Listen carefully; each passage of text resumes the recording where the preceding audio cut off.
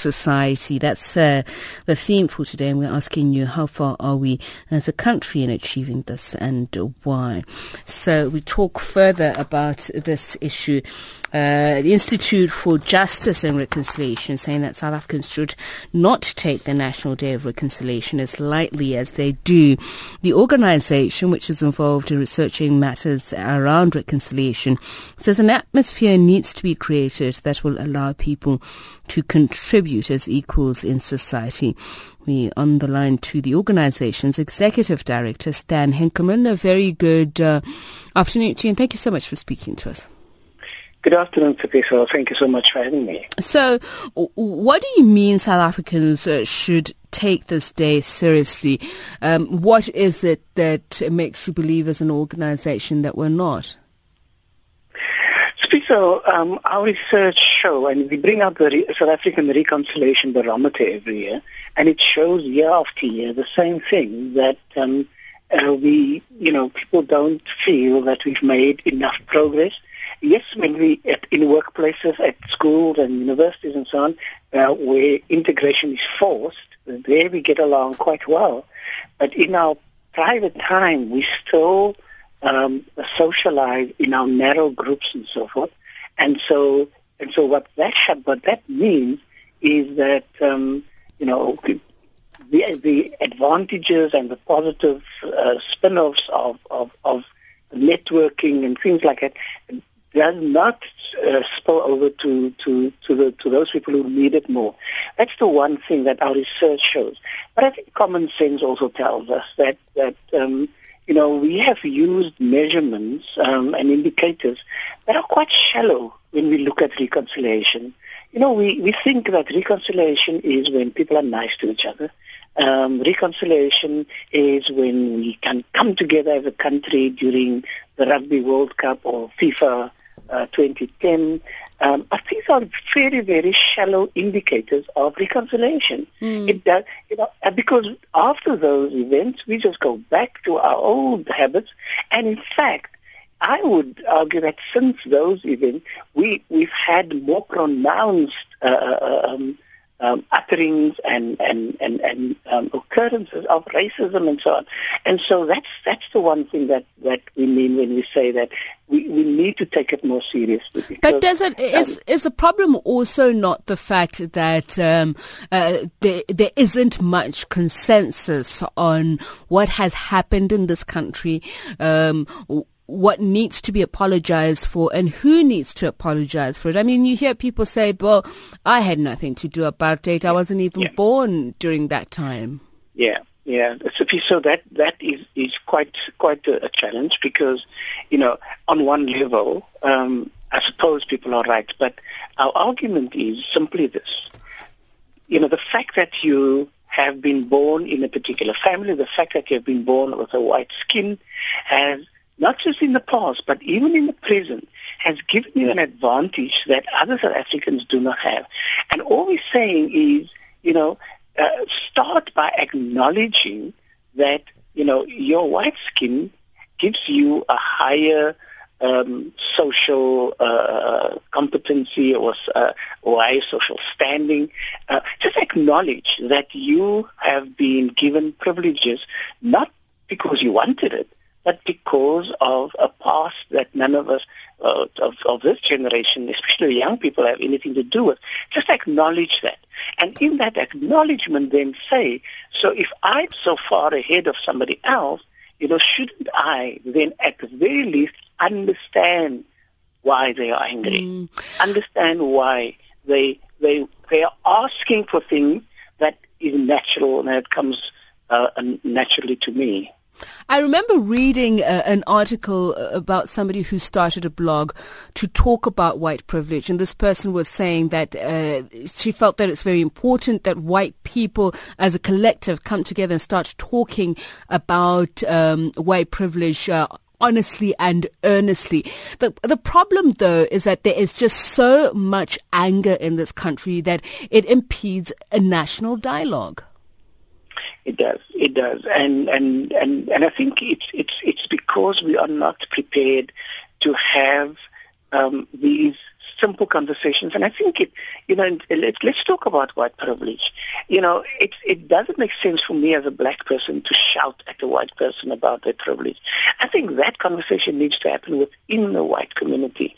But what we have seen is that where people have done this, I'm thinking of a number of years ago of Professor Samantha Vice, I think, who spoke about this thing, and she was completely vilified. And I think that is a big impediment, the unwillingness of white people to, at the very least, acknowledge white privilege. Once you can have that conversation, then we have broken a big stumbling block. And I think the onus has to be on white people to also come to the party. You cannot have Reconciliation Day every year with black people celebrating reconciliation. That is untenable, and the sooner we realize that it is not going to hold, and we look at our young people and we can see that they are not prepared to play for the gallery anymore. They want to be on the field, and they want to be part of the action.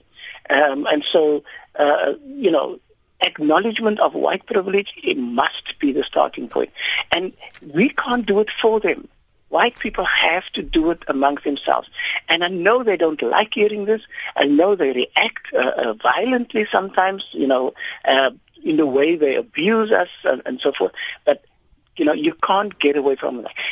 But there's also, Mr. Henkelman, there's also, a subject that people really get riled. In fact, they get very angry. If somebody, there's been this question of black people being racist, but on an academic level, it's said that, a subjugated people cannot be racist, that black people can be prejudiced, but they can't be racist. But that ideology is vehemently rejected. And again, that's how power works, I guess. If you have the monopoly over theories and things, and suddenly it is being challenged, you're going to fight vehemently against it.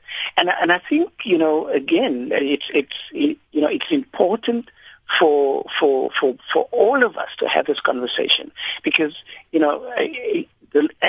if we can continue to shout at each other from different camps, then it's not going to help. What a good, positive dialogue will do is to take us beyond that battlefield and a place where we can say that let us honestly put our cards on the table, and on this Reconciliation Day, it has to be about how do we make this a more equal society?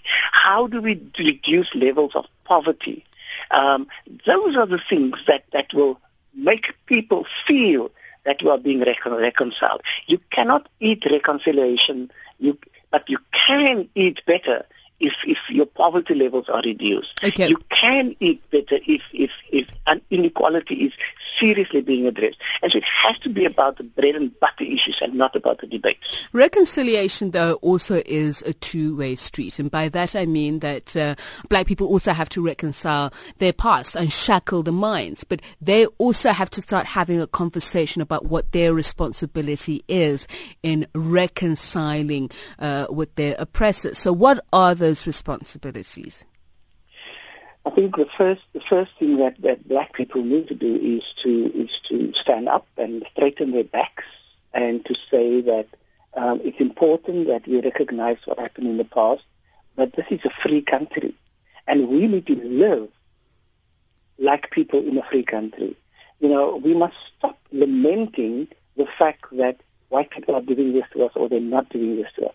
We need to stand up and hold, number one, our leaders to account and to say, this is a free country. We want to reap the benefits of that freedom, not just politically, but also economically.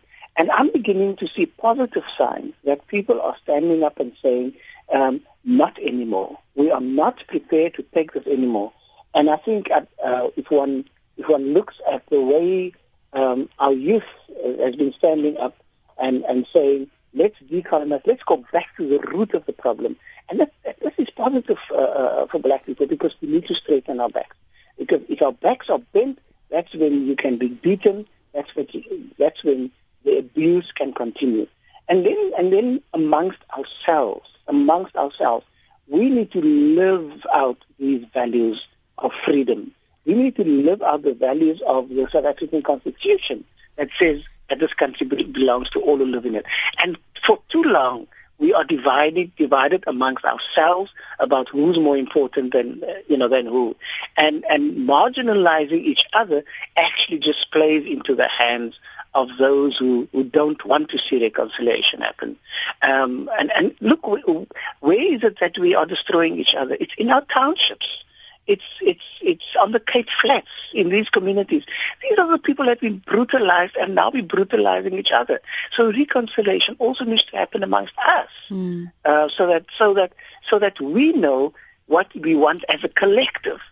And because at the moment, what that does is that it allows a few individuals to get rich out of reconciliation, a few individuals to benefit, and that is completely untenable. Our future looks bleak if this situation continues. Stan Henkman, thank you very much. He's Executive Director of the Institute